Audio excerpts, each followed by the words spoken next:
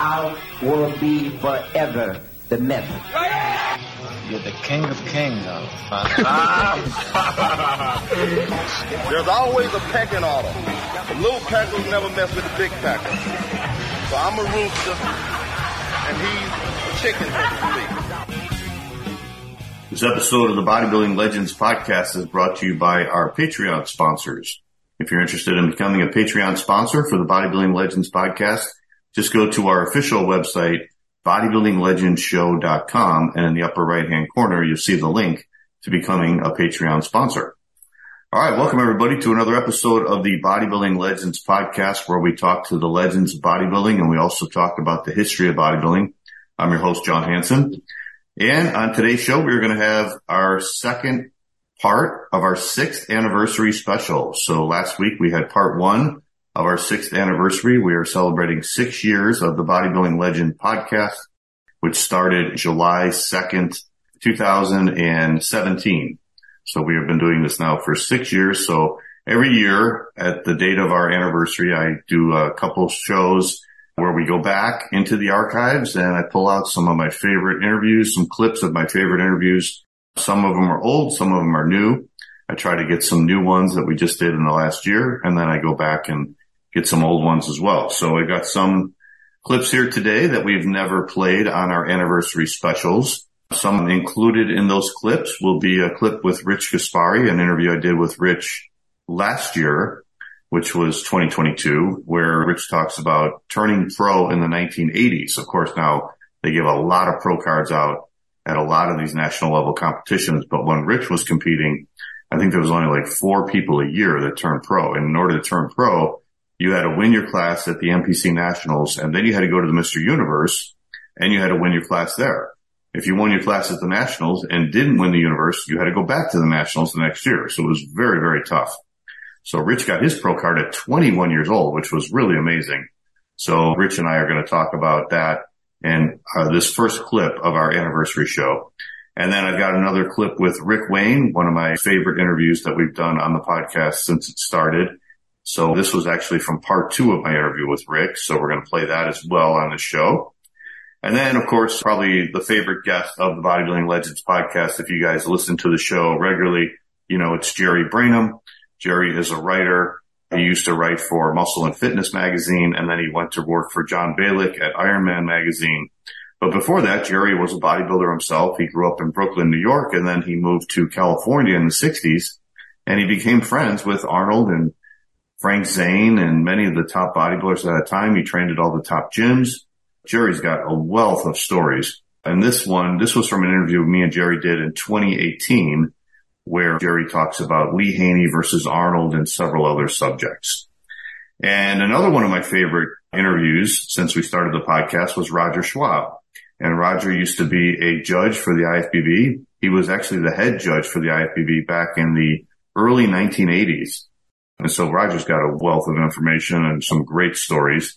We talk a little bit about women's bodybuilding and how the drugs in bodybuilding have changed the sports in this clip that we're going to go through in a minute. One of my most popular guests over the years was John Little. John was also a writer. He used to write for Muscle and Fitness as well. And he's a big proponent of Mike Mentzer. He became friends with Mike Mentzer, and he's written several books on Mike Mentzer that are available on Amazon. And he also is a big Bruce Lee fan. In fact, John was a producer of a Bruce Lee documentary that was on several years ago. So I did an interview with John about Mike Mentzer. I believe it was the anniversary of Mike's death, and we got into a discussion about Bruce Lee. So I asked him some stuff about Bruce Lee. So considering this is Bruce Lee's 50th anniversary since he died in 1973, I thought it would be great to show this clip about Bruce Lee that we talked to with John Little. And then finally, we're going to talk to Jack Neary. Jack was, again, one of my favorite writers. Him and Rick Wayne, I think, were the best writers in bodybuilding. And Jack wrote for the Weider magazines in the late 70s. And one of his most famous articles he ever wrote was the contest report of the 1980 Mr. Olympia. And Jack was there, and he got to experience it all. And so we talked to Jack about his thoughts of the 1980 Mr. Olympia. So that's going to be really interesting, too. All right. So what else is going on? They just had the Texas Pro this last weekend. It was probably one of the biggest pro shows of the year. Most of the pro shows this year have been really disappointing. Only the Arnold Classic was very competitive so far this year. All the other ones have been very, very low attended, maybe like 7 or 8 bodybuilders, and usually just one guy was the winner. But this was very exciting because you had Hunter Labrada competing in the Texas Pro, and Hunter just won the Tampa Pro a couple of weeks ago out here in Tampa in his best shape ever. And he was going up against Andrew Jacked. That's not Andrew's real name, but that's what they call him, Andrew Jacked. And Andrew is a phenomenal bodybuilder. He's one of my favorites right now on the pro scene. He's about 6'3", extremely wide, very small waist, incredible physique. And he's only been in the sport, I think, around 4 or 5 years, and his genetics are just insane. And he's slowly filling out and he's slowly adding size, and he made significant progress from the Arnold Classic, which was just a few months ago. I mean, you could really see the difference in his back development and everything. So he came in fantastic shape, and Andrew won the contest over Hunter. Like a really good show. So that was a very exciting show to see the pictures of and watch the video of this weekend.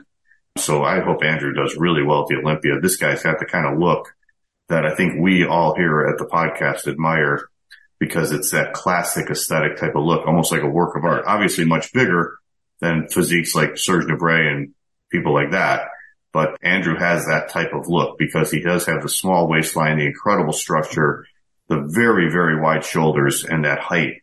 And he's got unbelievable abs, which I love, because a lot of these bodybuilders, especially with, I think, all the drugs they're taking and the way they push themselves to gain so much size and they get so damn big, they lose their abs. And I think a lot of bodybuilders don't train their abs, just like they don't train their calves.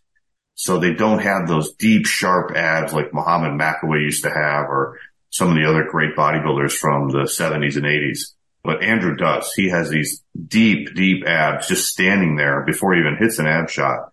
So I really love his look, and I really hope he does well at the Olympia, which is 11 weeks. In 11 weeks, Mr. Olympia will be taking place out here in Florida, at Orlando, Florida.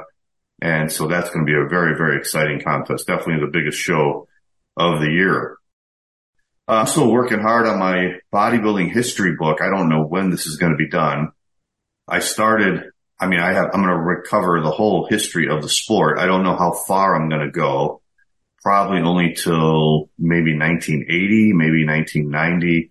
It's just taking so long because I started writing it, covering the contest in 1960. So I'm going through every year and I'm covering all the major competitions from that year. The Mr. America, the Mr. Universe, the Mr. Olympia, when that developed. And so if you look back at my writing, it's 1960, 1961, 1962. Took about 3 pages to cover all those. Now I'm up to 1977, and now it's taking 25 pages to cover 1 year because there's so many contests and it's getting so big. So it's really amazing as I'm writing it and seeing the history of the sport evolve and how big it got and how exciting it was, because there was so many different federations. There was the AAU, there was NABA. Then Dan Laurie came in and he started the WBBG. And then Serge Nubret started his own organization called WABA. And then, of course, you had the IFBB, which was getting bigger and bigger every year. And it really wasn't that big, even in the early 1970s. It took a while before the Mr. Olympia really gained prominence. Probably right after Arnold retired and started promoting the contest with Jim Lorimer. That's when I think it really took off. And, of course, they did a fantastic job with the contest, promoting it with just really great stage production and marketing it very well. And that's when all the bodybuilders started to go from the NABA over to the IFBB. And that's when I think the NABA started to lose prominence. And then, of course, you had the split between the AAU and the IFBB, which was in 1982. And that's when they started the NPC. So that's when the AAU really started to lose steam. And the AAU Mr. America was no longer the biggest amateur show in the country, which it was for so many decades. So I just finished writing about the 1977 Mr. America contest, which was promoted by Ken Sprague from Gold's Gym. And what an event that was. Oh my God. They had this big parade on the day of the contest that started at 11 a.m. and went down Ocean Avenue, which was right by the water in Santa Monica. And they had over 100,000 people watching this parade. It had floats, it had elephants, bodybuilders like Ken Waller and Dave Dupree and Bill Grant were on these floats. Ken Waller was riding an elephant. It was amazing. So it went all the way up to the Santa Monica Civic Auditorium, I believe, and that's where the contest was. And the contest started 2 hours later at like 1 p.m. And that went for like 4 hours. They took 4 hours to prejudge this contest, which was about 38 competitors, 3 divisions. Great contest, of course. You had Dave Johns winning the contest. He had a spectacular physique. When I look back at the pictures of Dave, I'm like, wow, he really did have an amazing physique. Very proportionate, very thick, good legs. He had everything. And then Manuel Berry, who was another amazing bodybuilder, he won the tall class. And Manuel's kind of a new guy on the scene. He had only been competing a couple of years. And he just moved to California. He was a Gold's Gym regular. Great physique, small waist, big arms. And then Ron Tufel, at only 20 years old, was the winner of the short class. And Ron was unbelievable for such a young age. He won the Teenage America at 18, and he looked like a man. He looked like he could beat men in the open division. And here he was at the Mr. America winning his class at only 20 years old. And Tom Platz was second to Ron. And Tom was a shadow of what he would become later on. In fact, by the next year, by 1978, Tom made amazing progress. But in this show, he was very thin, very drawn out. And I remember reading the magazines back then, and I remember Tom saying that he did a lot of running to get ready for that contest. And I think he was using a low-carb diet, and it just totally ate up the muscle tissue, especially on his upper body. Now, his legs, of course, were spectacular, and Tom did win the Best Legs Award at that contest. But, yeah, what a great trip down memory lane it was, reading about that contest and writing about it. So I will keep working on this book, guys, and I'll let you know. I don't know when it's going to be out. I don't know how far I'm going to go with it, but it will be an exciting book when it does come out. A lot of history. Speaking of history, I just ordered some old Muscle Builder magazines. I saw a bunch of them being sold on eBay. So these were from, I think they started in 1966 through 1971. So they had some great old ones. I had a couple of them, but these were before Arnold came around, when Larry Scott just won his first Mr. Olympia. And then I got some other ones that where Sergio just won his first Mr. Olympia. So it was great seeing that old stuff. Some of those great bodybuilders from that era, Freddie Ortiz, Dave Draper, Sergio, of course, Larry Scott, Harold Poole, Rock Stonewall, some awesome bodybuilders. Also saw a couple pictures of Gabe Boudreau, who we just interviewed on our show a couple months ago. And Gabe won, I think it was the Mr. Western America, and he had some pictures in there with Joe Weider, and he looked fantastic. So yeah, great stuff. All right. Well, that's all I got for opening. We didn't get any emails this week. So if you guys have any thoughts about the show or thoughts about this show or comments or questions, you can send them to naturalolympia@gmail.com, and I'll read your email on the air. All right. So to start off our 6th anniversary, part 2 of our 6th anniversary, here's a clip of an interview I did with Rich Gaspari last year in 2022. This was right after the MPC Nationals, which also took place in Orlando, Florida. And Rich was there watching the show, and I went to watch the show too. So it brought up the topic of how turning pro today is so much different than it was in the 1980s. So Rich talks about that on this clip right here. Yeah, you mentioned the Nationals. You were out there last weekend, and I was out there too. And I was thinking that was the 40th anniversary because it started in 1982 when Lee Haney won in New York. Yes. And this is 20. And I saw that show as a teenager. I went to that show. Oh, you did? Oh, wow. Yeah. I was in New York to watch Lee Haney win that show. Oh, wow. Who's this guy? You know, he just had that tiny waist and wide clavicle. I didn't even know him. You know, it's funny. I didn't know who he was then. I didn't either. Yeah. I remember reading a magazine. I had no idea who he was. Yeah. And, you know, he won that. And then, as you know, he went to win the Universe.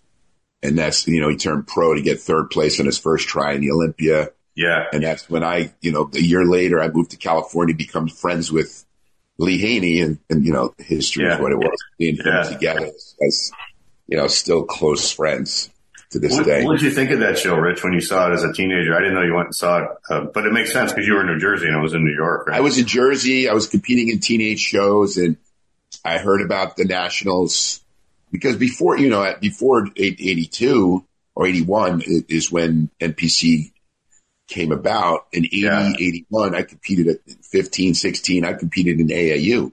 Yeah. There wasn't no NPC. I think in 82, 81, And then in 82, I started competing in NPC. Yeah. Because I guess Jim Mann, got like John Kemper to represent that area of New Jersey. I started going, I went there. I never stopped, going into the NPC. But my first years competing was AAU because there wasn't an NPC, believe it or not. And when I went to see that show, they had it in Madison Square Garden. I think so. Yeah. And that was amazing because they had it in Madison Square Garden. It was like, to me, it was a big deal to see that show. The guy who guest posed, you're good at remembering the guys' names. He was the guy who had Intensity or Insanity, the training. Oh, Steve Mihalik. Steve Mihalik was the guest poser. Oh, okay. And he looked phenomenal at that show. I was like, wow, Steve Mihalik, posed at that show. Looked great. I just remember, Lee Haney winning that show. He really stood out, in that show as you could see this guy was going to be a great bodybuilder. The quality of that contest was amazing. You look at all the classes, man. It was like the top 10 were really fantastic, Well, back then, as you know, like in all the shows, like into where I competed in 84, there were guys like, Lee Labrada that was competing that didn't, my year didn't win, but he was in that show. That's true. There were other guys in that show that, turned into pros like Tom Terwilliger was in my class. I don't know if you remember the guy who came second 2 years in a row, or actually won that class. And then when me came second, then he retired was Moses Maldonado. Yeah.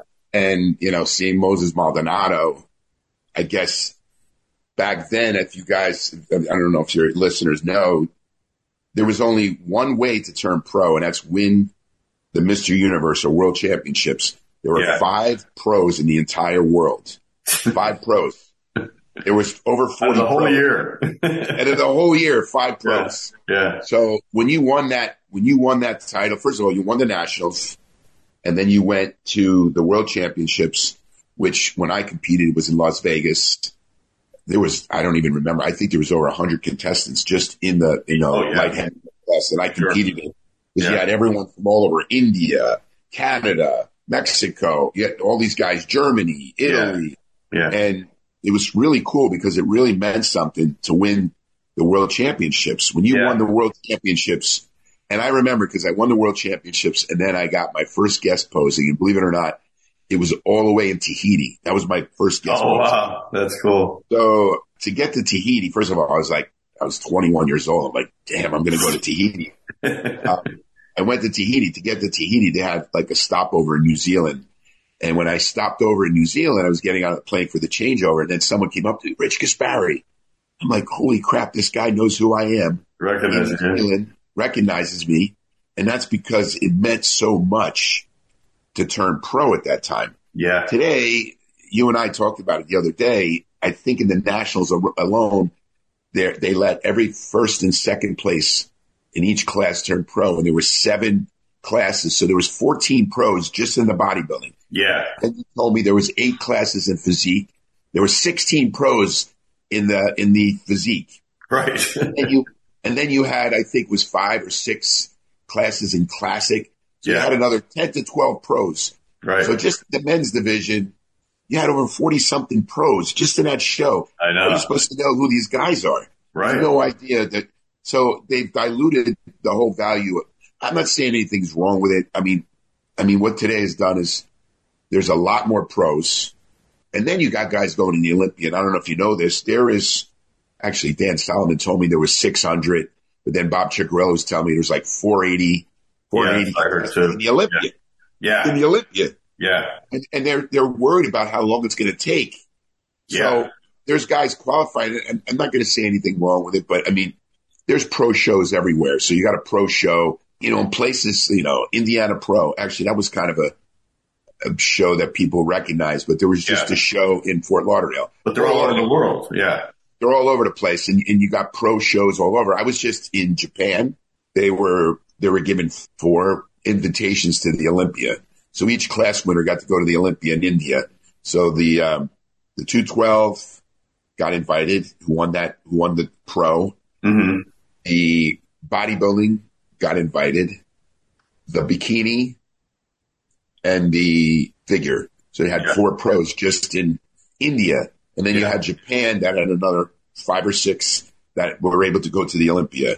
Yeah. In the meantime, you also had all pros because they had the amateur Olympia with all these pros. So right. It was a lot more prestigious. I mean, the whole thing is as we talk, the cream rises to the top. So when you get to the Olympia, there's only those few guys that stand out. Yeah. I mean, Adi Chopin was one of the few guys that really nobody, I mean, I guess you heard about him. He came from like Iran, and then he goes into the Olympias first try, gets 3rd place. Yeah. Just like that. That hadn't happened, John. How many years did that happen? It hasn't happened. It's always a season pro that has to build up to get to that place. Yeah. But you asked me about the nationals. You know, I don't want to disparage athletes. I think, you know, it's great to see them compete, but I think you and I were discussing the only class that really was a good class were the heavyweight class. Yeah. You could say they look like decent guys to turn pro that could have potential, you know, as a professional. The other guys, I felt like they were at state level at best.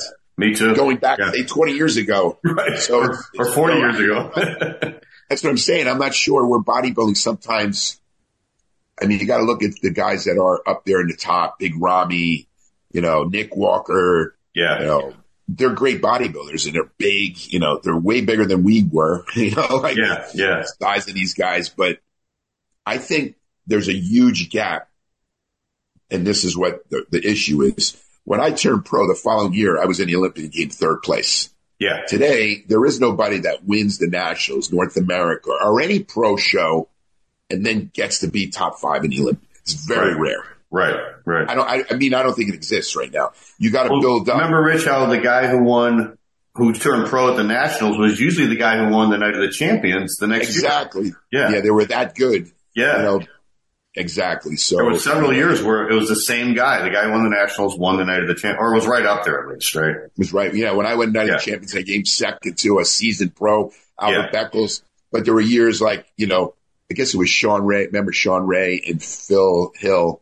Yeah, Phil Hill won. And Phil Hill won that show. Yeah. But I think Sean Ray won the Nationals, but then Phil Hill won the Night of the Champions. And Gary Stridham another pro that, what did he turn pro? He was winning USAs or 86, and then he won the Night of the Champions in 87. So he went right in and won his first pro show, you know?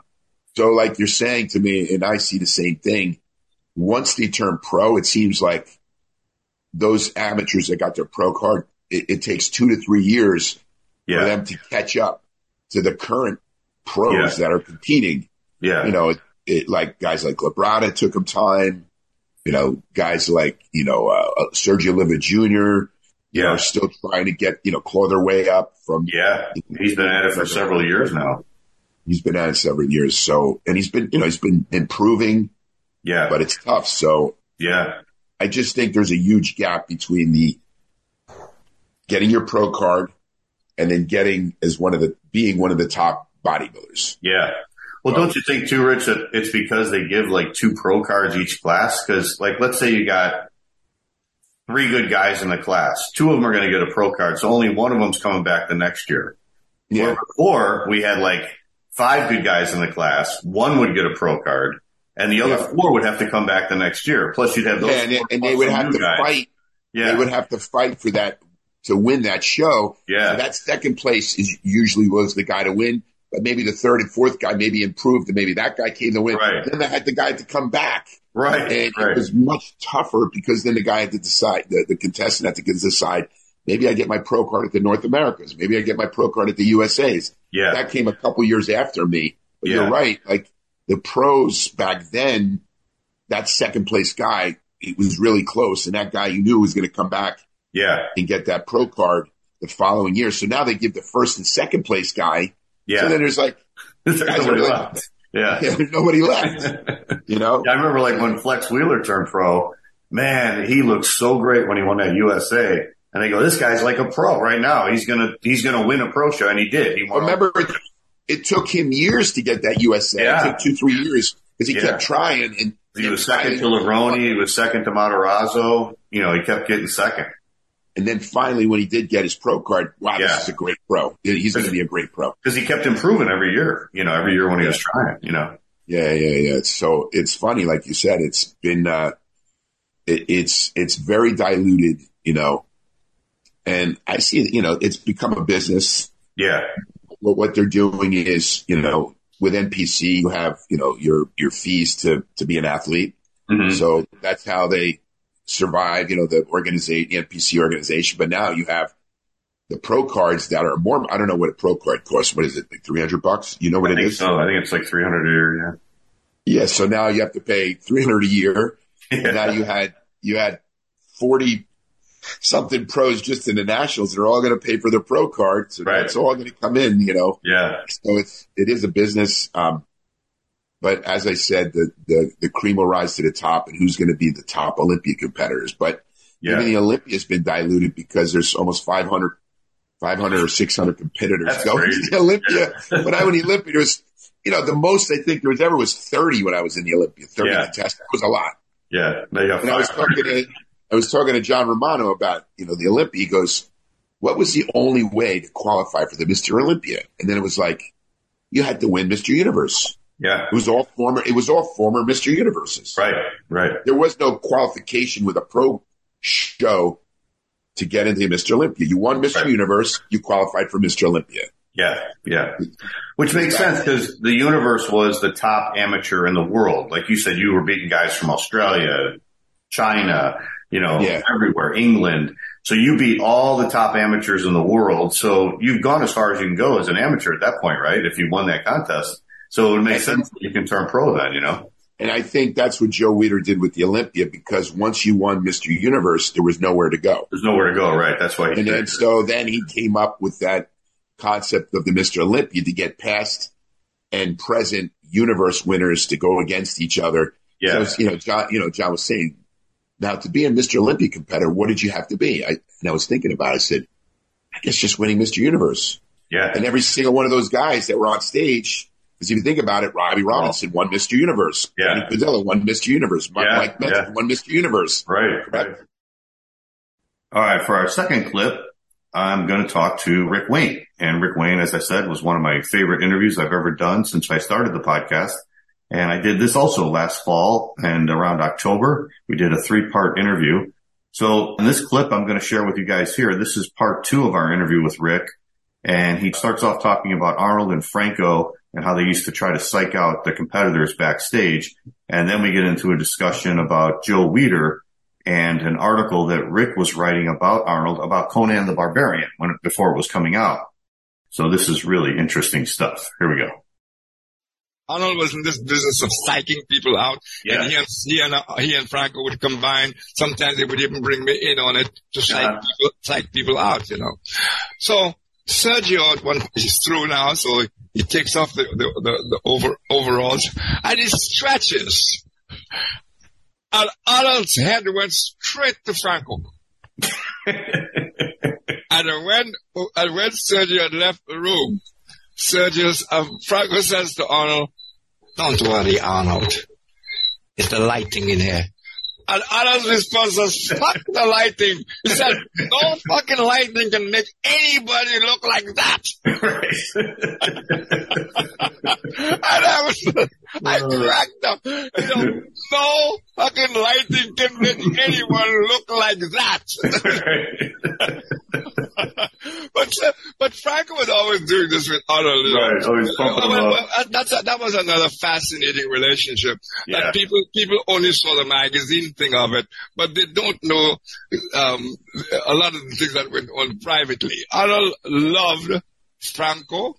Franco was umbilically tied to Arnold. Arnold caused Joe Weider to bring him over and everything. Right. But don't ever think it was easy being Arnold's friend. I say that to my friends as well. Often, my best friends are the ones that get the worst from me. Because you talk straight to them, and it happens. Well, Arnold was something like that with Franco, except it went a lot further than that. Have you ever seen a picture of Arnold on his knees in a knee pose with Franco standing up? No. Doesn't exist. Right. And I've seen the opposite. It's exact opposite. Yeah. I have never heard anybody comment on that. Yeah, right. That's true. And that is worthy of comment. Yeah. If Arnold is on his knees, he's alone. Right. Any knee pose, he's alone. Right, that's true. And it was calculated. Yeah. Arnold was always, when Arnold first was photographed by Artie Zeller, he said to Artie, I couldn't wait to get to Santa Monica so you could photograph me and make me look bigger than the mountains. because Artie would take the shots low. Yeah. And so the physique would be over the hills. Yeah. Okay? Even that's how meticulous Arnold was. Yeah. Arnold was meticulous, always calculating. Yeah. Let me give you another episode of him. At one point, in fact, the same time of the Terminator thing I told you about earlier on, I interviewed him because he'd just done Conan. And while we were talking, this beautiful little puppy, Labrador, I guess it must have been, came into the room and said, wow, what a beautiful dog and all this. So when he got it, and he told me, I think Cameron gave it to him, the producer. Yeah. Yeah, I gave it to him. And I said, well, what's it called? He says, what else? I said, what? He says, Conan. So we talked for a while. I left. And then I'm driving down the Santa Monica freeway. Wow, I got an idea. I pulled us to the side and parked. And I called him. I'm all excited. And by the way, that is what makes the writing sing. And, Nicole is sitting there next to me, and she's more or less saying she hasn't seen me as excited as this for a long time. So with all the delay, I'm obviously enjoying myself going back with you because you also know. So I'm all excited, and I called him. I said, I got the perfect title for the interview. He said, what is it? So I said, Conan is a dog. He said, yeah, that's great. That's great. So I go home, and I was due to come to the Caribbean for a vacation. So about 3 days later, on the evening before my flight, he calls me up. He says, Rick, you know that thing about the article? You've done it, right? You've done the article. I said, yeah. He said, I think you should change the title. I said, why? He says, you have those kind of fans that you have, and Americans think a certain way. They're going to read that title and they won't even read the article because you said, and he's so right about that, I don't know how those things occurred to Arnold with no training and no coaching. They were natural. He was so perspicacious. He so sensitive to stuff like that. Yeah. And he said, and he did it so many times. Of course, he stole here and there too, like Muhammad Ali. Mm-hmm. So I said, why? And he says, they'll read the title, and they're going to decide what you're saying there is the movie's crap. Mm. I says, nah. He said, but it's a risk, right? He said, we don't have to take that risk. So I said, okay, I'll change the title. I left a note to Joe Weider, sent a note to Joe. I called him, and I said, Arnold is not happy with the title. I told him why, and the next morning I went on vacation. Normally, when I came back from vacation, I have a ton of calls and everything else. Arnold called twice, and the girl says to me he's quite angry, etc. So he called me about the second day I was back, and he said, Rick, how could you do this to me? I said, do what? He said, we talked. I said, talk about what? And he said, have you read the article? I said, no. He said, well, read the article and then call me afterwards. So I read the article. I picked up the magazine, and it's no longer Conan is a dog. It now is Arnold is a dog. Oh. So I'm shocked. Okay, so I said, Arnold, this had nothing to do. I gave him all the details. So the next day, Arnold calls Joe Weider.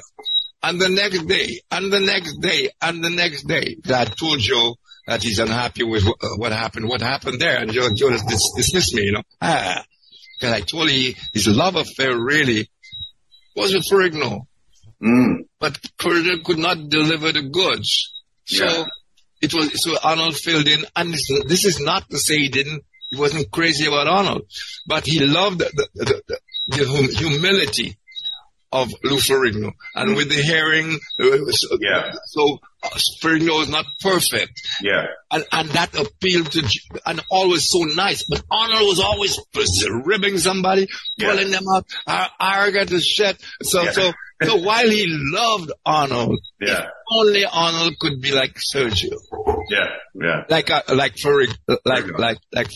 Yeah. So Joe wouldn't take his call. So one day we were in the photo room, the photo library, sorting out photographs for the next issue. And the phone is right on the table that we're sharing, Joe and me. And the phone rings. I pick it up. And I said, is he there? And I handed it to Joe. It's for you. Oh, Arnold, I'm so sorry, Arnold. How can I make it up to you, Arnold? I don't know what happened, Arnold. That went on for a good 5 minutes. And evidently, what can Arnold has done? So, the phone was barely back in the crater when Joe says, that cocksucker, he says. I apologized, but it's done. Another lesson for Rick Wayne. Yeah. When people tell you they're sorry, check it out. Yeah. They've done what they've wanted to do, and now they're, I'm sorry, and they expect you to forgive them. They have to pay for that. Right. All right. Our next clip is, again, probably one of our favorite guests on the Bodybuilding Legends podcast, Jerry Brainum. And Jerry has been around forever. I love having him on the show. We have some great discussions, and he's a great storyteller, and he's got some great experiences and a lot of knowledge. So Jerry's an awesome guest. So this was an interview I did with Jerry back in 2018. And we get into, in the beginning of the clip, Jerry's talking to Wayne D'Amelia about how they decided to end the drug testing. They did the drug testing in bodybuilding 1 year in 1990. They drug tested the Arnold Classic. They drug tested the Olympia. And this was right after the Olympia. And Jerry talked to Wayne about the drug testing. And then I asked Jerry who he thought was the best between Lee Haney and Arnold. And then we get into a discussion of the aesthetic look of a bodybuilder and how big can you get and still look aesthetic, comparing the old school physiques to today's bodybuilder. Testing. He said, Jerry, this is off the record. So I had to turn off my tape recorder. I said, what's going on, Wayne? He says, no, this is it. We're not going to drug test anymore. I said, what? I said, you make a big deal about drug testing. And right. We were all happy because now we're going to get in the Olympics and all this stuff. Right. And now you're going to get rid of it? He says, Jerry, did you see the guys? You see how off they were? I said, well, yeah. I mean, a lot of the guys didn't look as good as they usually do. He says, the bodybuilding fans come to see freaks. He says, not guys that are just in shape. They want to see freaks. Right. And if you drug test them, the freaky look is gone. Right. So no more drug testing. That's a true story. Never appeared in the magazines. But now you know why there was only one drug test that fits for Olympia. Right. But Lee Haney always showed. I'll tell you a funny story about Lee Haney. In 1987, at the 87 show, which was held in Gothenburg, Sweden. You remember that show? Right, yep. I happened to be put in a hotel away from everybody. And I said, well, why did they stick me in this hotel? Maybe by myself. But I didn't realize there was one other person who was also in the hotel, Lee Haney. Really? All the other bodybuilders staying at one hotel. Lee Haney was at another, and I happened to be in the same hotel. So I met up with Lee Haney and his training partner, and we all had breakfast. This is the day before the contest in Sweden. And so Lee's sitting there, and he says, Jerry, I'm gonna, Lee talk. I'm gonna head to the gym, and I'm gonna go in the tanning machine. He goes, I said, you're not gonna train? He says, no. He says, I'm just gonna go in the tanning machine, right? So I said, you mind if I take a ride with you? Because I'm gonna maybe get a little workout. He said, sure, come on. So we go there, and I remember when we walked in this gym in Sweden, this small bodybuilding gym in Sweden. Every bodybuilder, all the guys were there, all the competitors, right? Well, this is the day before the show, and the first thought I had was, why are these guys training the day before? Right. No, It's already done. They think they're going to make gains or something? Right. And Lee had no intention of training. He was, heading for the tanning booth.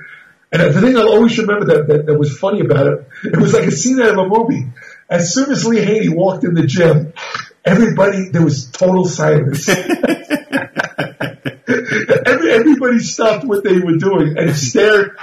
All of them, Leela brought, everybody just stared at Lee Haney.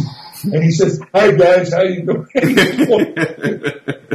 Past them into whatever the tanning room was. Right. And then they come in straight in. It was hilarious. It was just funny how, the king walks in. He already won the Mr. Olympia company. He was the king of bodybuilding. Right. It was almost like they were paying deference to the king. Right.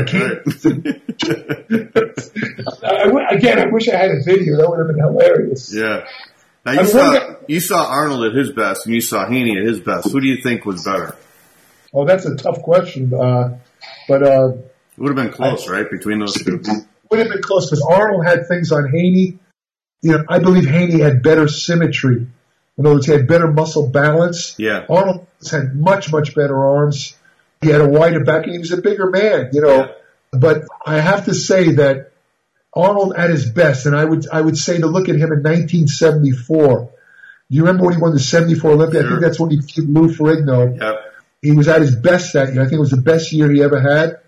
Arnold, looking like that, I believe would have defeated Lee Haney, looking like that. Yeah. On the other hand, Arnold in 1980, Lee Haney would have even the 1990 Lee Haney, which was considerably off, would have defeated the 1980 Arnold. Yeah. Definitely. Yeah. Definitely. I guess it depends also on the situation, but that's a really tough question because they were both really great. I mean, two of the greatest ever. Yeah. It's hard to say, but Arnold, I don't know, to me, if you ask me who's the single greatest Mr. Olympia, my first answer would be Ronnie Coleman, because he was the freak of all freaks. No one ever matched his muscle size, and he dominated that show. I mean, talk about incumbents. For the years he held the title, it was always for second place. It was kind of similar to Phil Heath for a couple of years. Yeah. I mean, it was a foregone conclusion when Ronnie stepped on the stage. Nobody came close to matching his mass. Nobody. Yeah. The only guy that came close was Flex Wheeler. Oh, the most dominant, I would say, was Ronnie Coleman because of that. But for overall greatness, maybe it's because he's done so much with his life. Maybe I'm throwing that into.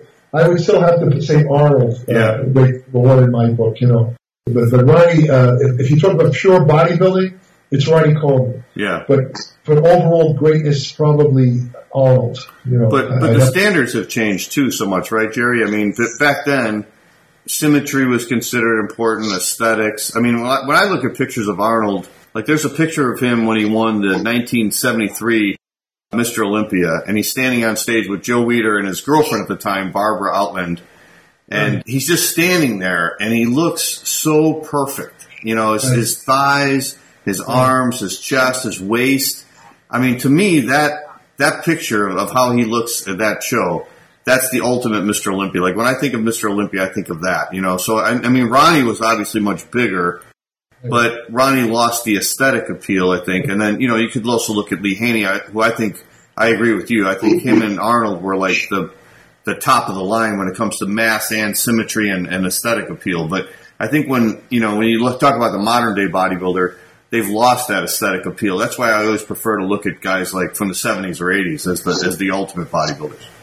Well, yeah, you're right. You have to really look at that aspect of bodybuilding because in Arnold's day, as you correctly stated, there was an aesthetic portion of bodybuilding. In other words, you had everything in balance. Symmetry was very important. Right. I conditioned that. Like I said earlier, when I judged the shows, symmetry and proportion were, to me, the two main ideals to look for in a bodybuilder.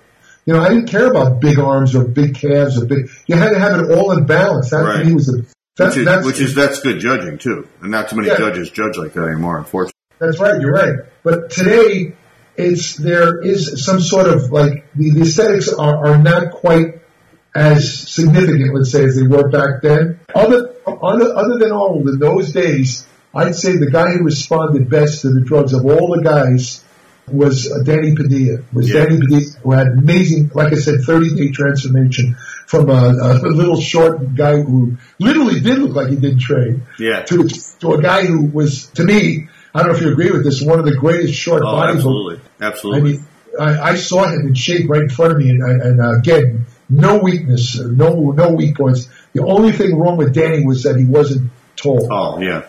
And I really think that I have a category I call uncrowned Mr. Olympias. There's several men I felt should have won, like Flex Wheeler is one of them, Lila Brada is one of them, and Danny Padilla is definitely on that list. I think he should have won the Mr. Olympia because, again, it relates to my standards of perfect symmetry, perfect aesthetics. Yeah. I mean, who wouldn't want to look like Danny Padilla? Yeah. And he wasn't overwhelmingly big where you'd say, ah! Yeah. Yeah. Oh, my dog just jumped up on it. Something against you, but he just has a great looking physique, Yeah. And that's the key. The guys years ago, I mean, when they went to the beach, people, Frank Zane, even Arnold, people weren't freaked out over there. They were just, I mean, they were amazed because you have to understand, we're talking the 60s and 70s, bodybuilders were as rare as pink flamingos, Yeah. You just, I mean, most people had no physiques, literally, Yeah. So when they see a guy like Arnold walk down the beach, it was almost like this, I mean, the looks on their face, it was almost as if a UFO had landed right there in the sand. Right.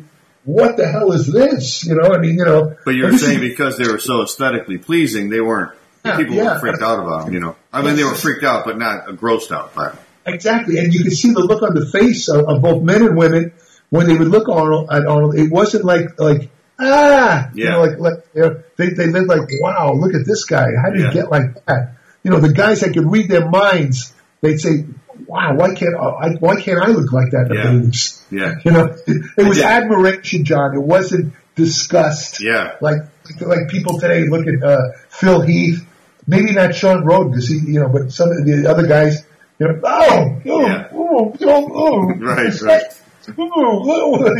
They find it repulsive. Yeah. I did an interview with John Torelli from Australia. And John had a really great symmetrical physique, very nice. Nice. And then he said toward the end of his career, but before he retired, he went into the NABA Mr. Universe. He was done with the IFBB. He went over to the NABA Mr. Universe, and he got bigger than ever. I don't know if it was from the training he was doing or if he was doing different drugs or whatever. And he said as he was getting ready for the contest, he went to the beach. And these two young girls walked by him. He was like by a concession stand to buy some food or something. And they walked by and they looked at him and they go, ugh, gross. Now, years ago, he would have gotten, oh, wow, look how hot he is, But now he had gotten so big that, it was just like, ugh. Yeah. See, there seems to be a point at which people just don't relate to it. Yeah. In other words, it's almost like the bodybuilder is not human anymore. Yeah. He becomes literally a monster. We use that expression in bodybuilding, for years. That's a compliment. He's a monster. We're not comparing him to Frankenstein. We're saying that he's monstrously big. And let me tell you, I think there was an old saying, I think Gloria Swanson said this in that movie, Sunset Boulevard. Oh, yeah. There's a line in the movie where she says, the stars had faces back then. In other words, what she was saying was that, and there's another line that was great where she says, where somebody says to her, hey, aren't you so-and-so? You used to be really big in the movies, weren't you? Yeah. And she responds by saying, I'm still big. I'm small. Yeah, that was a great movie.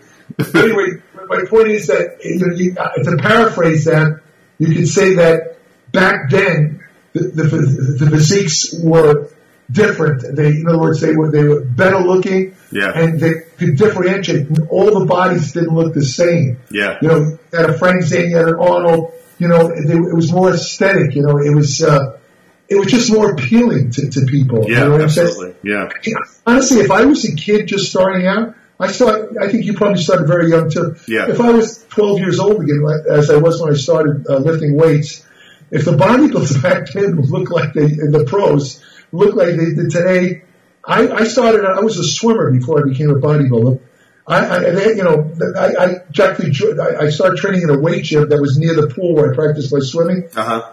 If I saw if I walked in a weight room and contemplated starting to lift weights, and somebody handed me a magazine, and the guys pictured what looked like they do today, I would have put down the magazine, stepped out of the gym, and went right back into the pool. Yeah, right, exactly. All right, another one of my favorite guests is Roger Schwab. And Roger, as I mentioned, was the head judge of the IFBB. He's been around a long time. He actually trained with Mike Menser back in 1980 when Mike was getting ready for the Mr. Olympia. So Roger is a great guy. He also used to write articles for Iron Man magazine back in the late 70s. So when I was a kid and I was reading Iron Man, I used to love reading Roger's stuff. He wrote some really exciting articles while he was there at the contest, and you really got the feeling that you were with him watching the contest. It was so exciting. So it's great that I made friends with Roger all these years later. And this was an interview I did with Roger, I think back in 2020. And Stacey Bentley, one of the first female bodybuilders, one of the first women bodybuilders in the early 1980s, had just recently passed away. So we start off our discussion talking about that because Roger knew Stacey. And then we got into a discussion of women's bodybuilding and how it was back then when it started, and then how things have changed in bodybuilding in general because of the steroid use. Close friend of mine, Stacey Bentley, passed away. Yeah, I want to talk about that. In her early 60s, and she was the first person I had ever hired at Mainline Nautilus to work for me way back in 1976. Wow. She was a very close personal friend, and as you know, and as I mentioned, John Balick, who was later the publisher of Iron Man, who trained with us at the time, he could recognize an untrained woman's potential fine lines, and he did. And as I mentioned, he took Stacey out to California, and she trained at Gold's Gym with John and Arnold, all the guys in the mid to late 70s, and she, along with Lisa Lyons, Claudia Wilburn, even Rachel, were the pioneers for women's bodybuilding. And these were great days because they were natural days, and Stacey just had these beautiful lines, natural lines. I don't think she ever took a bodybuilding chemical in her life, and those were just the days, and I'm just fortunate that I was there at a time when bodybuilding was not pure and innocent, nothing in the way that it has transpired today. Right, exactly. So tell me about that. How did you meet Stacey? Did she come in for a job at your gym? Stacey's mom was a restaurateur in Philadelphia, a pretty famous one, as a matter of fact. And Stacey had a couple of brothers who joined my gym right when we opened up. And they dragged Stacey along with them. Stacey, if she was 5'1", that was on tiptoes probably. She was very petite. But, she was like, they used to say about, maybe it is a poor analogy, but like John Grimmick used to say about Steve Reeves when he would come all the way to York to train for the 1950 Mr. Universe contest, I believe it was, in England. As soon as Stacey started training, her body changed almost immediately. Wow. And you could see the results happening almost on a day-to-day basis. The little bit of baby fat all of a sudden disappeared, and these beautiful lines. And I would recommend any of your listeners, if they're paying attention to this at all, to maybe Google Stacey Bentley, and you can see what women's bodybuilding looked like really in the late 1970s when it was really in the pure infancy of the sport. It was really a great time. It was like all of a sudden there was women in the gym who weren't doing cardio. It was women in the gym who were lifting weights, and it was a phenomenon. And even 40 years later, it's still great to see women in the gym pumping iron and lifting weights and realizing that but definitely the best way to transform their body and to get into great shape is not sitting on the bike. It's working out in the gym, men and women together, training in exactly the same way. Right, exactly.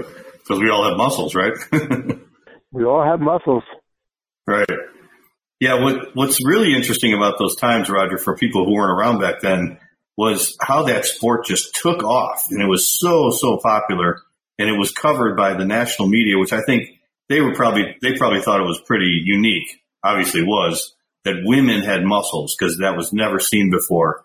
And if you look at Rachel and Stacy and Lisa Lyon and some of those women back then, they had great bodies, but they certainly weren't really muscular. I mean, I think most of the women today competing are way, way more muscular.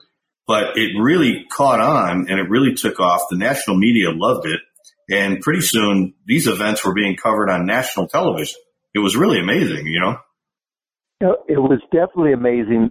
I would say if there was any conflict at all, and since I was a judge at that time in the IFBB, it was how do you judge these women? And particularly right after Rachel, I think women's bodybuilding changed in Las Vegas, and I believe the year was 82 or 83, the year that Bev Francis entered the Miss Olympia contest.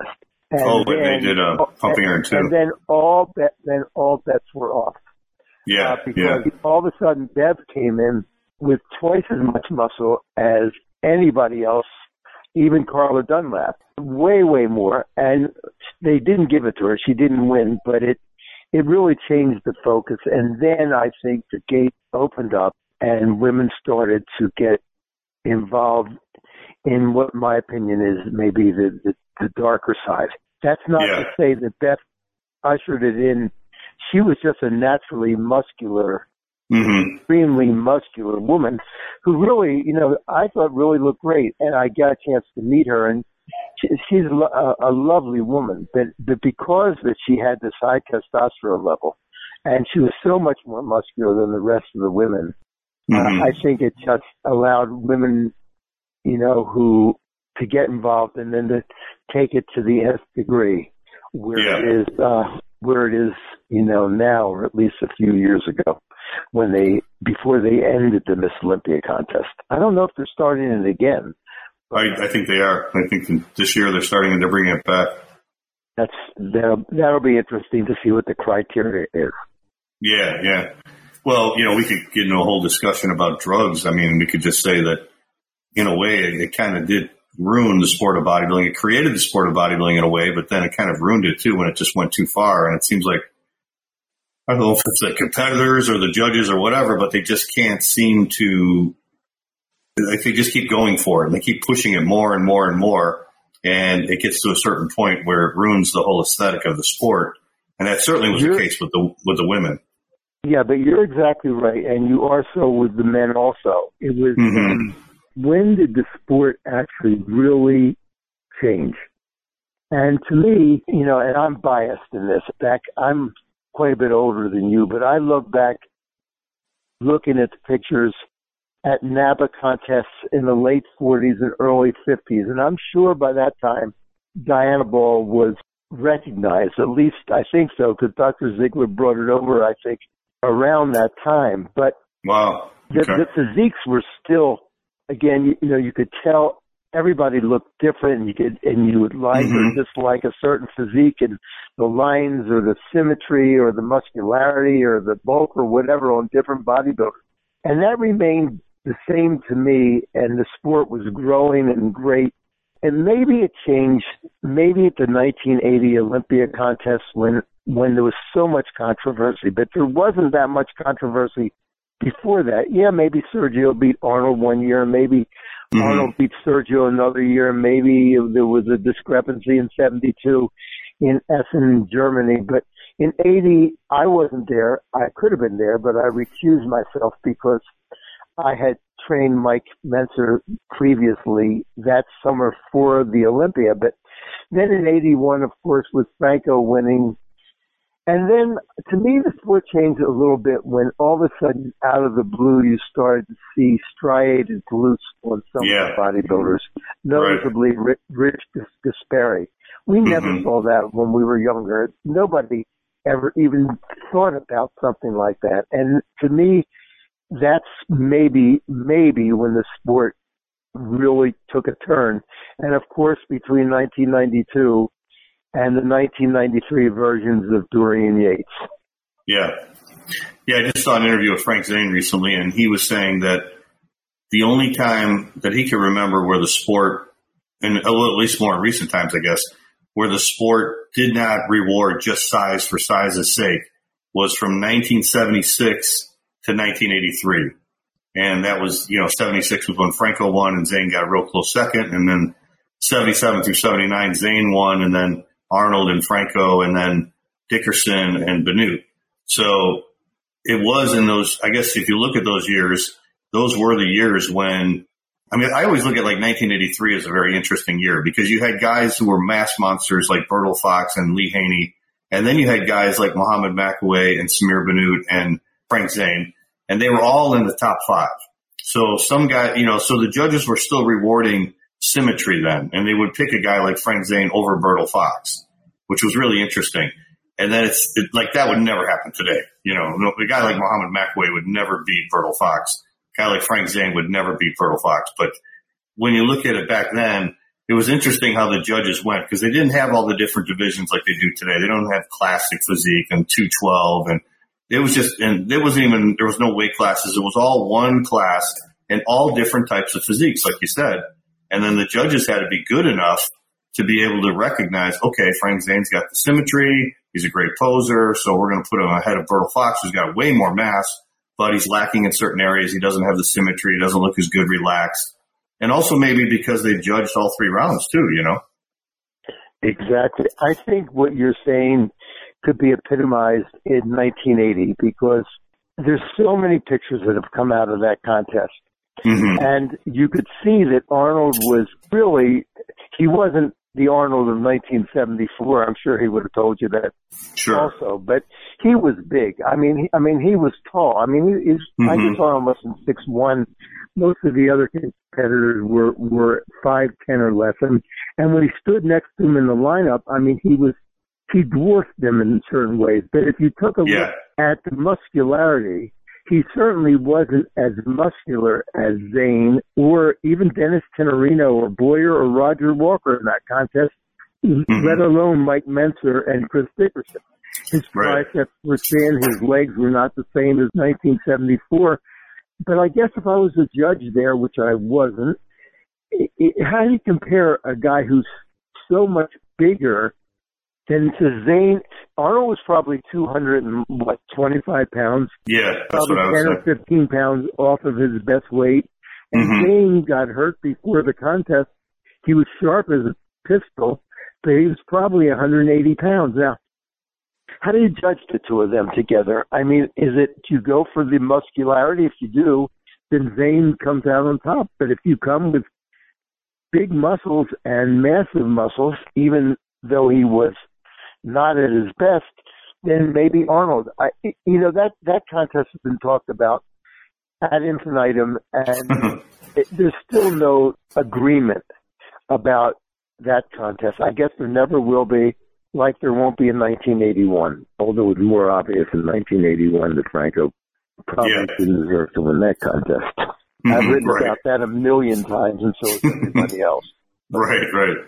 Yeah, getting back to the women, though, talk a little bit about what was so appealing about the women, because if you go back to the days of Rachel and Stacey Bentley, they definitely weren't very muscular. So why do you think the audiences really resonated with that and they really liked what the women had to offer?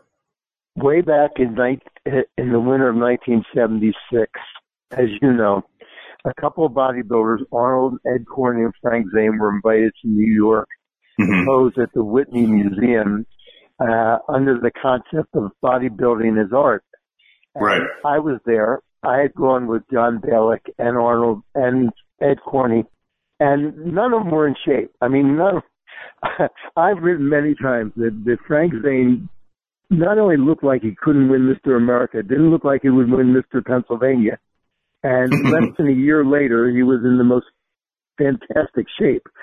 They called him the chemist. At the time, I didn't understand why, but he really knew how to dial it in, if you know what I mean. So anyway, the point being that the public didn't need to see these guys in contest condition. They were just, and these guys spoke very well.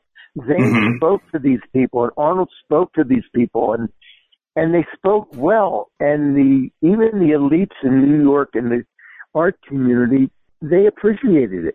And then when Lisa Lyon, who was really the first of the beautiful women who was adorning Gold's Gym, got photographed by this Robert Mapplethorpe, who was one of the world's most renowned photographers. It was a phenomenon. It really was. She posed naked in half the pictures, but it was done so tastefully. Mm-hmm. Not as Lisa Lyon, woman bodybuilder. It was so great that people wanted to look like her. She didn't look like a muscular marvel. She just looked like a woman she had separation in her thighs. You could see her abs, she didn't have long muscle bellies or anything like that. It wasn't like she had round muscles, but she looked great and she was stone gorgeous. And I walked into Gold's Gym in late 1978 and happened to meet her, and she took all the oxygen out of that gym.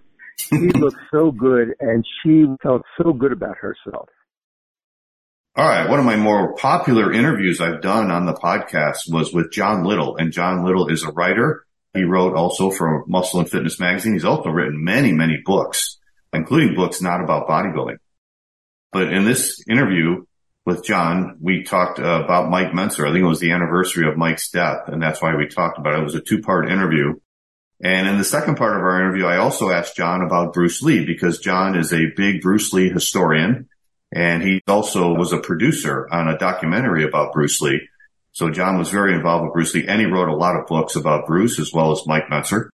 So I asked John about his thoughts of Bruce Lee, and I thought this was timely because this is the 50th anniversary since Bruce Lee died back in 1973. So this was a great talk with John Little right here.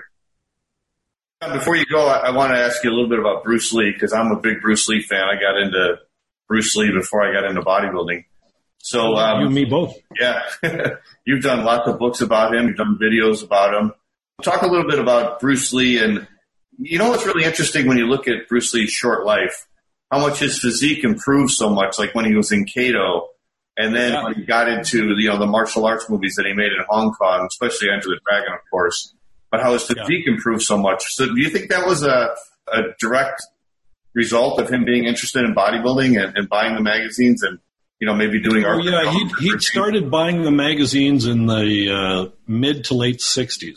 Strength and Health, Muscular Development, Joe's magazines. And he clipped out articles of training articles, Iron Man, and he had them in I remember a gray folder. Really? I went through it once and made a list of what all the articles were. But yeah, he was in with both feet in bodybuilding. He thought bodybuilding was great, and wow. It was never his goal, nor did he have the genetics to be huge. Yeah.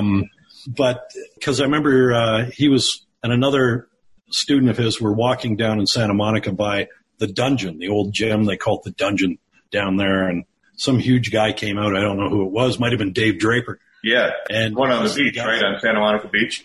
Yeah, and the guy said, "Whoa, see the size of that guy, Bruce." But he said, "Yeah, but is he powerful? Meaning, can you use that quickly?" Yeah. So his big thing was getting the muscles stronger, but to use them in a practical way. I think the muscular development, he was proud of his physique, no question about it, but that was almost a side effect of his objective. He had tremendous lats, but he had those since he was a teenager. Again, genetics. Tiny waist. His forearms were bigger than his biceps by about 1 or 2 inches. Wow. And his abs were developed. It wasn't just that there was no body fat there and you could see his abs. There actually were, you talk about fiber density, he had the ridges. Yeah. Same with his pecs. He had pretty good pecs too. Yeah. And then what happened when he went to Hong Kong was the humidity sweat out all the water, all the interstitial water, and he wasn't eating as much. So he was like dieting. And then by the time Enter the Dragon rolled around, it was like a skinned cat. Yeah. Never seen that kind of definition before. Right. But he never, I think it is the most he weighed when he was, taking his Bob Hoffman protein powder and pumping the iron 3 days a week. He was about 145. Yeah. By the time he made Enter the Dragon, because of the humidity and the choreography and all of this stuff, he was 120. Wow. So, 120. Yeah. Unbelievable. 5'7.5", 120 pounds. Gee. But, insane power. Like James Coburn, I remember he and I we were in a room waiting to go on. They were doing a documentary on Bruce, and they were interviewing, different people that were there. I think Van Williams from the Green Hornet was there. Yeah. And him and myself, because I'd written a book, and we were talking. Or actually, we were talking, but not about that. When he went on camera, James Coburn revealed an anecdote where he said Bruce had an 85-pound Everlast canvas punching bag, hung it in the backyard. Hung it in Coburn's backyard. He said, this is for you to work out on. And he said, I'll break it in for you. And he said, Bruce hit it with a side kick without running, just side kick. He said, ripped a hole in the bag that big. He said, the stuffing came out of it and it snapped the chain that was holding the bag. The bag went into the yard. And he studied mechanics a lot. Like if you watch and analyze his movement, it's all the physics behind it. A lot of hip, generating power in the stuff he did. Even his 1-inch punch. Yeah. It all comes from the hips and the legs. Yeah. But he was phenomenally fast. And unlike a lot of our heroes and movie star action heroes, he was the real deal. Yeah. In fact, if anything, he was a better fighter in real life than he was in his movies. Wow. So he was everything you thought he was. Yeah. I've spoken to people that saw him fight for real and that saw him spar good fighters. And they all said we couldn't touch him. He was just so fast. I remember there was a fellow that worked in Black Belt Magazine's warehouse. I want to say his name was Mark Wong. And we got to be friends. And one day we got to talking. I said, you worked at Black Belt. I said, Bruce Lee used to go there all the time. You must have seen him. He goes, oh, yeah, saw him a lot. I said, do you remember anything about him? He goes, yeah, a couple things. He goes, one, he said he was skinny. He said he looked skinny, and he was cocky. He seemed cocky to me. He said, now, I grew up in East L.A. He said, and I was in street gangs and all that stuff. And we were, we fought a lot. So, the fact that he was Kato didn't impress me. And I guess when Bruce left, Mark spoke to the owner of the magazine, a guy by the name of Mito Uehara, and told him his thoughts. What's a skinny guy doing back here? And Mito said, "What, you don't think he can fight?" And he said, "No." He goes, one kick, the guy'd blow away, basically. And he said, "Well, are you a fighter?" He goes, "Yeah, I box and I do this." He goes, "Oh, okay." So anyway, I guess 3 or 4 days pass, and Bruce walks back into the warehouse where this guy is. And he says, "Hey, I understand you're a boxer." And he goes, "Yeah." He goes, "Well, let's box. Come on, let's see what you can do." And he said Bruce was 15 feet away from him. He said he was in, slapped him in the head, was back out in 15 feet before the guy knew what happened. He said, "Okay, let's do that again." Bruce did it again. Bang, back. And then Bruce said, "Well, listen, you don't seem to be much of a boxer." He said, "What?" He said, "Let's see a kick." So he had an air shield, and the guy kicked it, and Bruce said, "Well, that's okay." He goes, "Here, hold this." And air shields like those old football ones. Right. That he used. And I said, same thing. No run, no nothing. He said, "Bruce Lee kicked me." He said, "I went 25 feet back." He said, "I've been hit by a car before." He said, "and this hurt more than that." So it was, he was a phenom. He was a generational talent that just you don't see very often. Yeah. Super smart, super fit. Yeah. And, for a time I owned his Marcy circuit trainer, the machine that he had imported to Hong Kong. It was like a universal machine, multi-station unit. Uh-huh. And he used to train on it. So that was kind of cool when I used to work out on that. It was Bruce's. But anyway, I don't own that anymore. But it was he was into that. And Walter Marcian, who owned Marcy Equipment, had designed that. And again, the bodybuilding connection. The Marcy Equipment was all over gyms back in the day. So Bruce was plugged into that. Wow, that's awesome. When I just watched that Last Dance, the documentary about Michael Jordan and the Bulls, and when I was watching that, I was thinking, because Michael Jordan was a really hard worker and he really wanted to win. He had a lot of desire, but I was thinking how much of his success was due to his genetics, his natural ability to be a good basketball player, and how much was due to his hard work. And I always thought that about Bruce Lee too, because I know Bruce Lee was like totally dedicated. I remember he had that huge library of books. And like you said, he would study all these different fighting styles. He would run the films backwards, and he would study the mechanics, like you said, and things like that. And his training was like so crazy. But you wonder like how much of his speed and stuff was genetic, his reflexes and things, you know? I think a lot of it, it's like most things, you know, from eye color to height to skin pigmentation to athletic aptitude. It's all genetic, or at least it's a huge component. Yeah. But a lot of people can have the genetic gift, but they don't know it, and they don't go into an activity that allows it to express itself. Mm-hmm. And so it just kind of diminishes and atrophies, and you never hear about it. Yeah. Other people, for some reason, get attracted to a sport that they are genetically wired to be amazing at. Yeah. And when they train, they get even more amazing at it. Yeah. And I think that was Bruce Lee. I mean, his speed, there's no secret to his training methods. They've been out for a while. Mm-hmm. I haven't seen anyone duplicate his speed yet. Right. So, I mean, Bruce would have been slower if he didn't train the way he did, but he'd still be ridiculously fast. Yeah. But when that's married with resistance training, so you have a stronger, more powerful strike, right? It's almost unfathomable. I remember talking to a Pan Am gold medalist in judo, who was also a third or fourth dan in Shotokan karate, and his name was Hayward Nishioka, and worked at Cal State for a while, taught there, but phenomenal judo man, like top of the heap. And most martial artists, when you talk about Bruce, they downplay his attributes because they feel they don't look as good by comparison. So if they diminish Bruce, what you're left with is the real deal. So Hayward didn't have an ego. He was awesome that way. I mean, he won enough championships. He didn't need to, concoct an image for himself. But I said, what was it like with Bruce? He said, well, sparring with him, he goes, was ridiculous because you couldn't do anything. He said, I'm high up there in judo. I'm high up there in karate. He said, it was like he was psychic. He said he knew what I was going to do before I did it, and he would shut me down. Mm. And he'd be in and he'd be out like he was with the guy in the warehouse, and I couldn't do anything.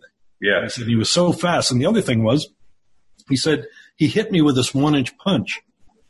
And he said, and I'm thinking, as I'm flying backwards 15 feet into a wall and sliding down the wall, because I'm a Pan Am gold medal. How the hell is this happening? And he said, I got so pissed off and frustrated sparring with him or trying to spar with him. I said, yeah, Bruce, I'm not doing this. Bruce said, what's up? And he said, I can't do anything. This is ridiculous. He said, what? He goes, my game is judo. He said, I'm on the ground, arm bars, locks, chokes. He goes, what would you do if I just lay down on the ground, waited for you? He said, well, I wouldn't do anything. He said, but don't get up.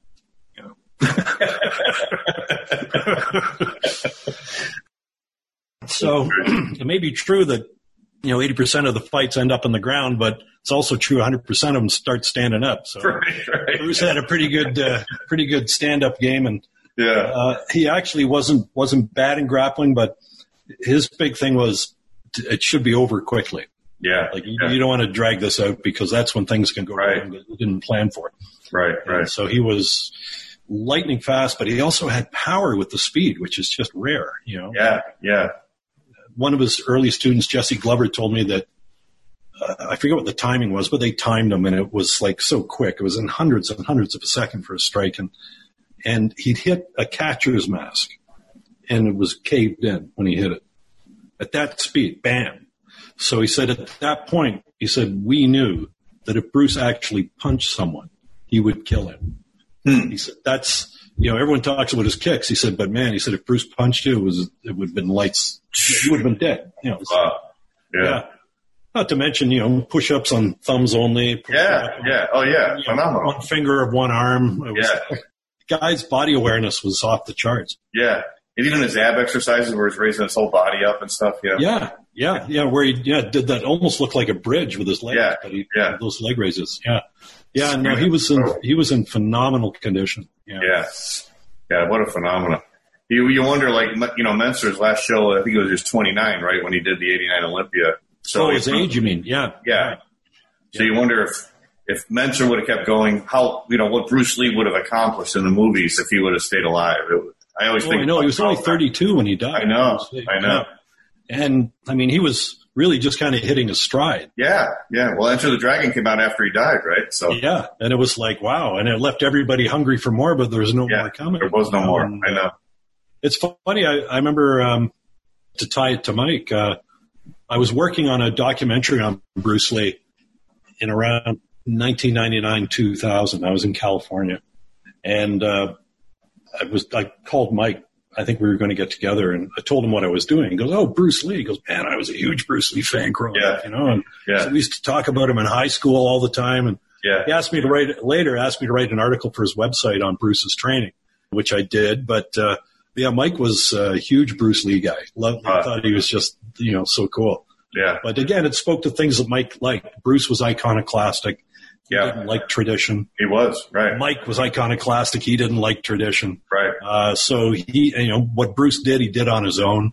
Yeah. He was self-taught, basically. Yeah. And he challenged the traditions of martial arts. Yeah. And I mean, I see parallels with Mike and Bruce across the board in that respect. Right.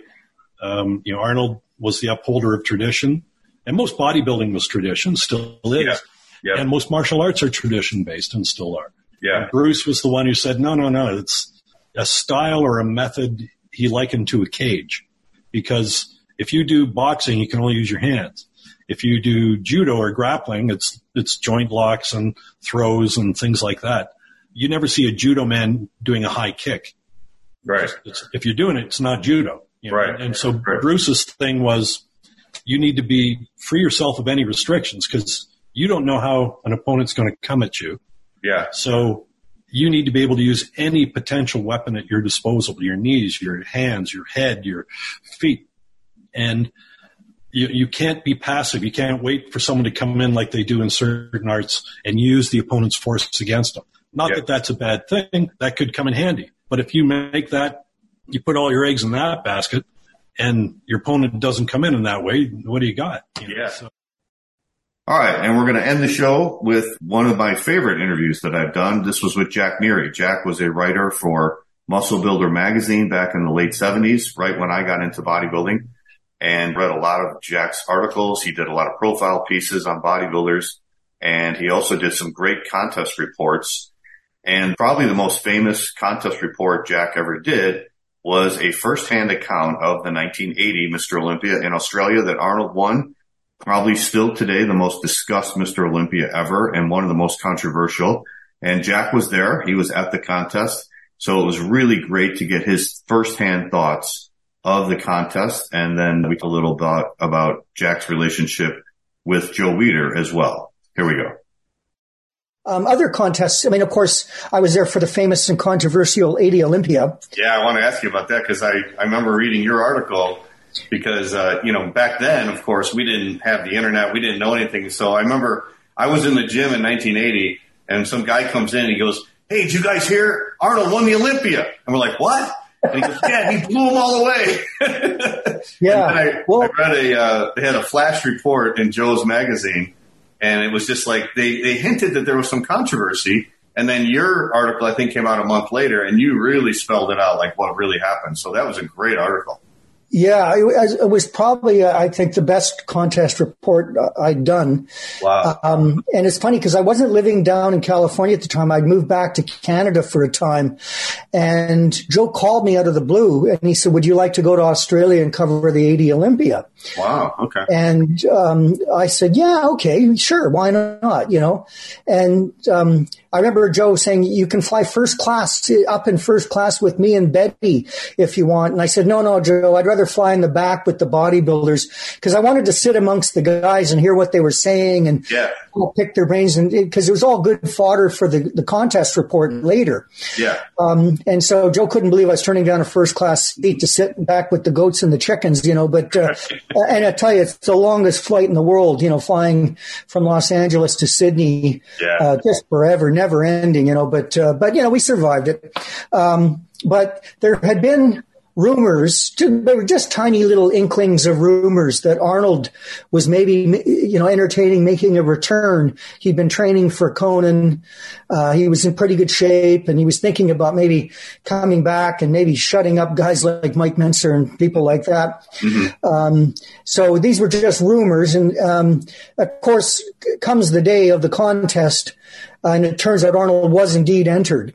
Yeah. And there was a great deal of grumbling about this. And the big beef that all the bodybuilders had, other competitors had, was the judging panel. Most of the judges were really close friends of Arnold. Right. All good guys, some really big names and guys I was friendly with and respected, but they were really close to Arnold. But there was Reg Park, who was Arnold's idol, of course, as a kid and a dear friend. Mitz Kawashima, who was a gym owner from Honolulu, very close to Arnold. Albert Busek, a lifelong friend of Arnold, a really lovely guy who I really like. There was an Australian guy who no one knew named Brendan Ryan, who was a good friend of Paul Graham, who was a good friend of Arnold. Paul Graham was the promoter of the contest, and he got his friend Brendan on, and he wasn't really qualified to IFBB international standards. Right. But, and there might be a couple other guys I'm missing, but there was a bunch of guys that were really close to Arnold. So there was a lot of feeling, hey, is this like kind of a stacked deck? Yeah. And then there was this big controversy on the morning of just before the pre-judging, where there were these two weight classes. There was the under 200 and the over 200. And I think there was the feeling amongst the bulk of the bodybuilders, Mike Menser, Boyer Coe, Dickerson, Roger Walker, Frank Zane, etc., all the guys.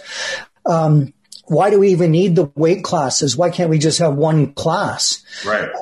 Because there really were very few in the over 200 anyway. A few guys, but not as many, as you pointed out earlier. And Arnold was adamant that there were two classes. He was just being really stubborn about it and was refusing to bend. And there was this big meeting called in the dressing room area in the Sydney Opera House, this amazing facility.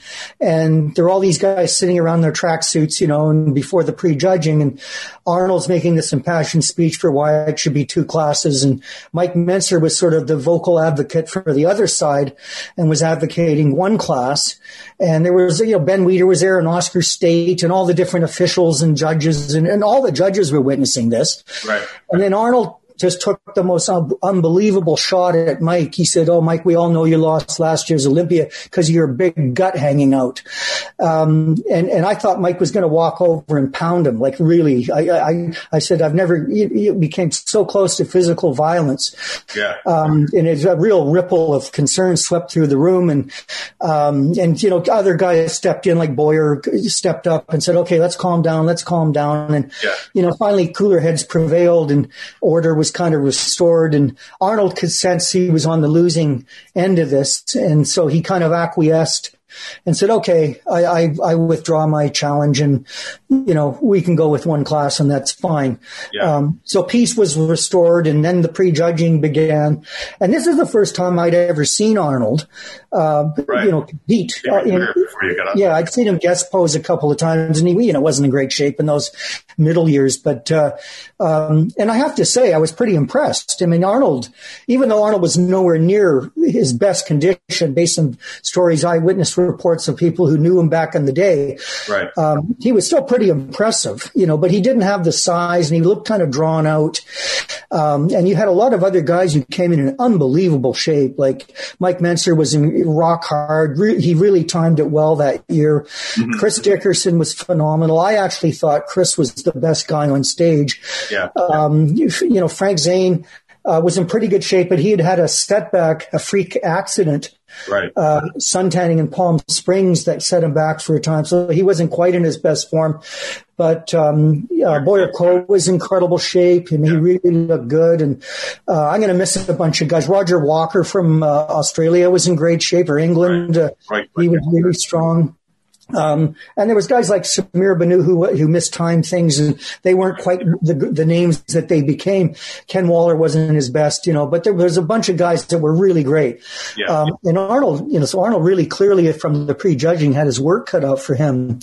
What were your feelings, Jack, when you saw, after you watched the prejudging, did you think Arnold was going to win, or did you think someone else was going to win? No, if I were picking it, and I know it's very subjective, sure. But I would have picked Chris Dickerson as the best guy. Okay. Even though I was a big Mike Mentzer fan, and Mike was great. I mean, you could argue he was the next best guy, or some would have him number one, but he was certainly top three. And the judges voted, and of course, he was the nemesis of Arnold. And, it's no question in my mind that the Arnold's friends who were on the judging panel marked Mike down to fifth. Yeah. I think the whole crowd felt that, but, it's not, of course, nothing you can prove. It's just an allegation, and that's all it is. But, where would you have had Arnold, Jack? I could have had him second, maybe third. Okay. He was still pretty impressive. Yeah. And I write some of that off as it was the first time I'd ever seen him in the legend, which I'm sure affected a lot of people, some of the judges maybe too. Yeah. Yeah. But there were a lot of guys who knew him from the day, the 74 era. Yeah. And they said, oh, no, he's nothing like that. And, and kind of dismissed him. But, I was pretty impressed by Arnold on the day, but I didn't think he was the best guy. Did you think his legs were really weak? Yeah, his legs weren't that great. His back wasn't that good. He was kind of drawn out. He would actually refuse to do certain mandatory poses. Mm-hmm. The judges would call for a certain, like a side back triceps or whatever, and he wouldn't do it. He wouldn't do it. Right. He just wouldn't do it. And normally you'd be penalized for that. Yeah. But not this time. And there was a lot of that kind of stuff going on. Just had a little bit of an air of things weren't quite on the level. Was my feeling, But again, it couldn't be certain, and you couldn't prove it. But I'll tell you, did you know John Little? Yes, I interviewed him. Yeah. John Little, who lives here in Toronto, knew Mike Mentzer really well. He's actually putting together an amazing documentary film about that contest with all kinds of good stuff. I hope he gets it out in the next year or so.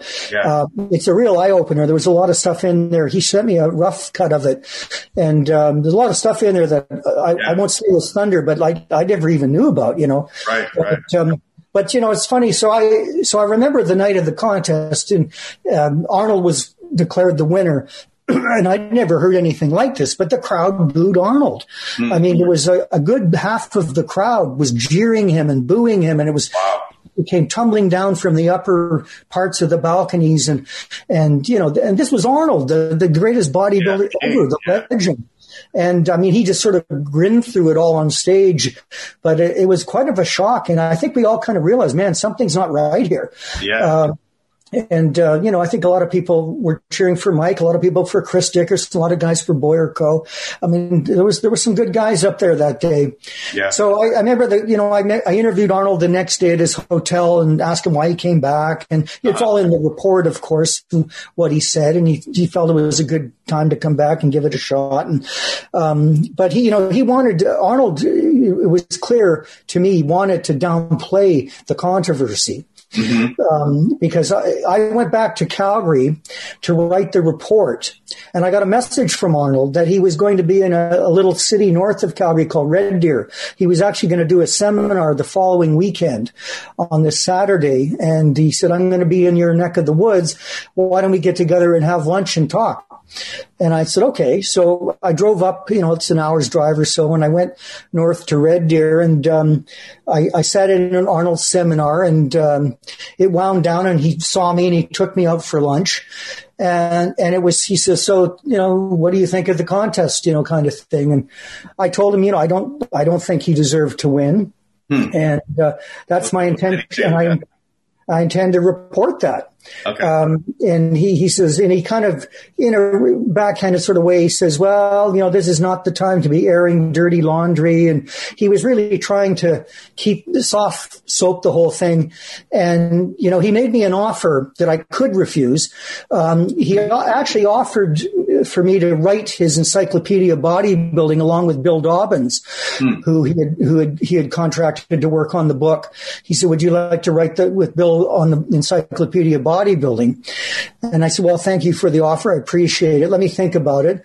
So we parted, and he went back to California. I went back to Calgary, and I thought, you know what? I'm not going to accept his offer. I don't want to be in any way tied or beholden to him. Yeah. So I wrote Arnold a letter saying thanks for the offer, but I did turn it down. And then I went on to write the story that you read. And I think Arnold called me a whore after the report came out. Yeah, not to my face, but I read about it in a book that came out about him or something. And, then we sort of had a bit of a falling out because of that. Although but I bumped into him years later. I was in Venice, and he had a restaurant there called Schatzi's. Yeah.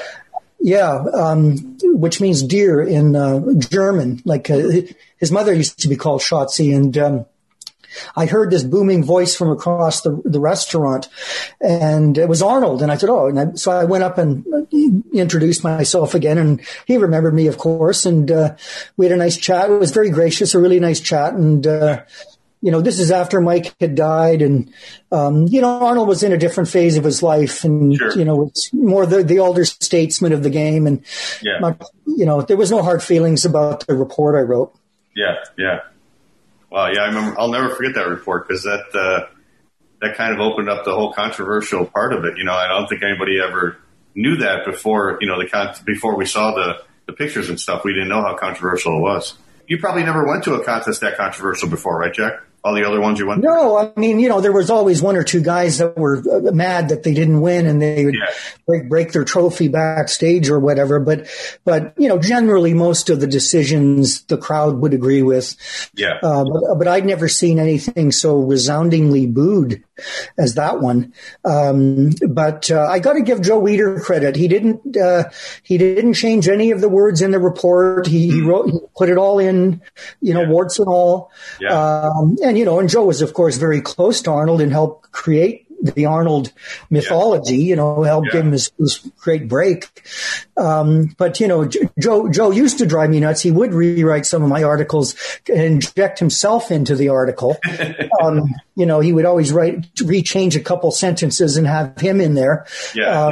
And that used to drive me nuts, but he was the boss, so you kind of went along with it. But one funny story I think your listeners might like to hear. It was the day I discovered there was no Weider research clinic. I've been reading about this fabled place, this facility, the Weider Research Clinic, where all of the great research went on. And I remember one day asking Joe to take me to the clinic so I could see it. And he kind of went red in the face and kind of hemmed and hawed and said, well, there actually isn't one. It's just a fictional thing that we've created, that it's kind of an idea, as opposed to an actual place. And I thought, okay, Joe was a great self-promoter. Yeah. I don't blame him. He knew how to turn out a good product. He did. Yeah. That was a great magazine. That 80 Olympia, though, it's funny now. It's almost over 40 years, and it's still like the most talked about Mr. Olympia ever. Every time, if I'll post some pictures on Facebook, it's like 40 responses. Some people thought Arnold should have won. Some people thought he shouldn't have won. But he does look, I guess Arnold did look impressive from the magazine, or from the pictures, where he looked impressive enough where people thought he still could have won, Yeah, he was no pushover. He was impressive. Yeah. He just wasn't to the level that everyone knew him at. Yeah. And, and there were guys up there. I'm sure you, John, with your insightful eye, would have said, wow, I would have placed so-and-so or so-and-so ahead of Arnold on that day. It's very subjective, but that's the name of the game. Yeah. And, the fact that there were a number of really close friends of Arnold's on the panel kind of gave guys pause. But, It is what it is. It was a historical event. I'm really delighted to have been there to witness it. And it was the last great contest I ever saw. You know, I never really followed it too closely after that. Mm-hmm. Yeah. Wow. Yeah, I went to the Columbus the next year and saw Franco win. Yes. The most controversial one I ever saw. Yeah. Yeah. Yeah. Well, Franco, of course, made a great comeback. I was there when he was at that event, the Strongest Man competition for TV, when he tore his knee out carrying a fridge. You were there? Okay. Yeah, I was there. I was there going to do a little article about it. And I think Lou Ferrigno was also in it. Yeah, he was in it too. Yeah. Yeah, and Franco really strong. Like, he was really impressive, of course. But he made the mistake of trying to run with the fridge as opposed to walk really fast. Yeah. And, you know, when you run, of course, sometimes your both feet aren't on the ground. And he came down with so much weight on the one knee, and it just blew it out. Yeah. It was pretty bad. I mean, he was really badly hobbled, and it was quite something for him to come back the way he did. I don't know if he ever quite regained the condition that he was in 76, but, you know, he was an impressive guy. It's sad that he died recently. Yeah, that was very sad. Yeah, very sad. Yeah. I was there too. I saw one of those shows. My family was on vacation that year in California, and I was only 14 years old, and we didn't even know they were filming that. We went to Universal Studios, and I got a chance to see not only Franco and Lou, but Arnold was also there watching. So I got a chance to see Arnold too at 14. So that was really a great day. Yeah. All right. Thanks for listening to another episode of the Bodybuilding Legends Podcast. I hope you guys enjoyed listening to these old clips of our previous shows as much as I did. We had some great interviews over the years, and these were some of my favorites. So next week, we will probably have part 3 of our 6th anniversary special, because I've still got a lot of other ones that I wanted to put in here that I just didn't have time for. So we will probably do that next week. Again, if you guys have any emails you want to send me, just send them to naturalolympia@gmail.com. If you got any former shows that you liked and you want to hear some clips from, please let me know that as well. Until then, guys, stay safe, keep training hard, and we'll see you guys next week. Take care.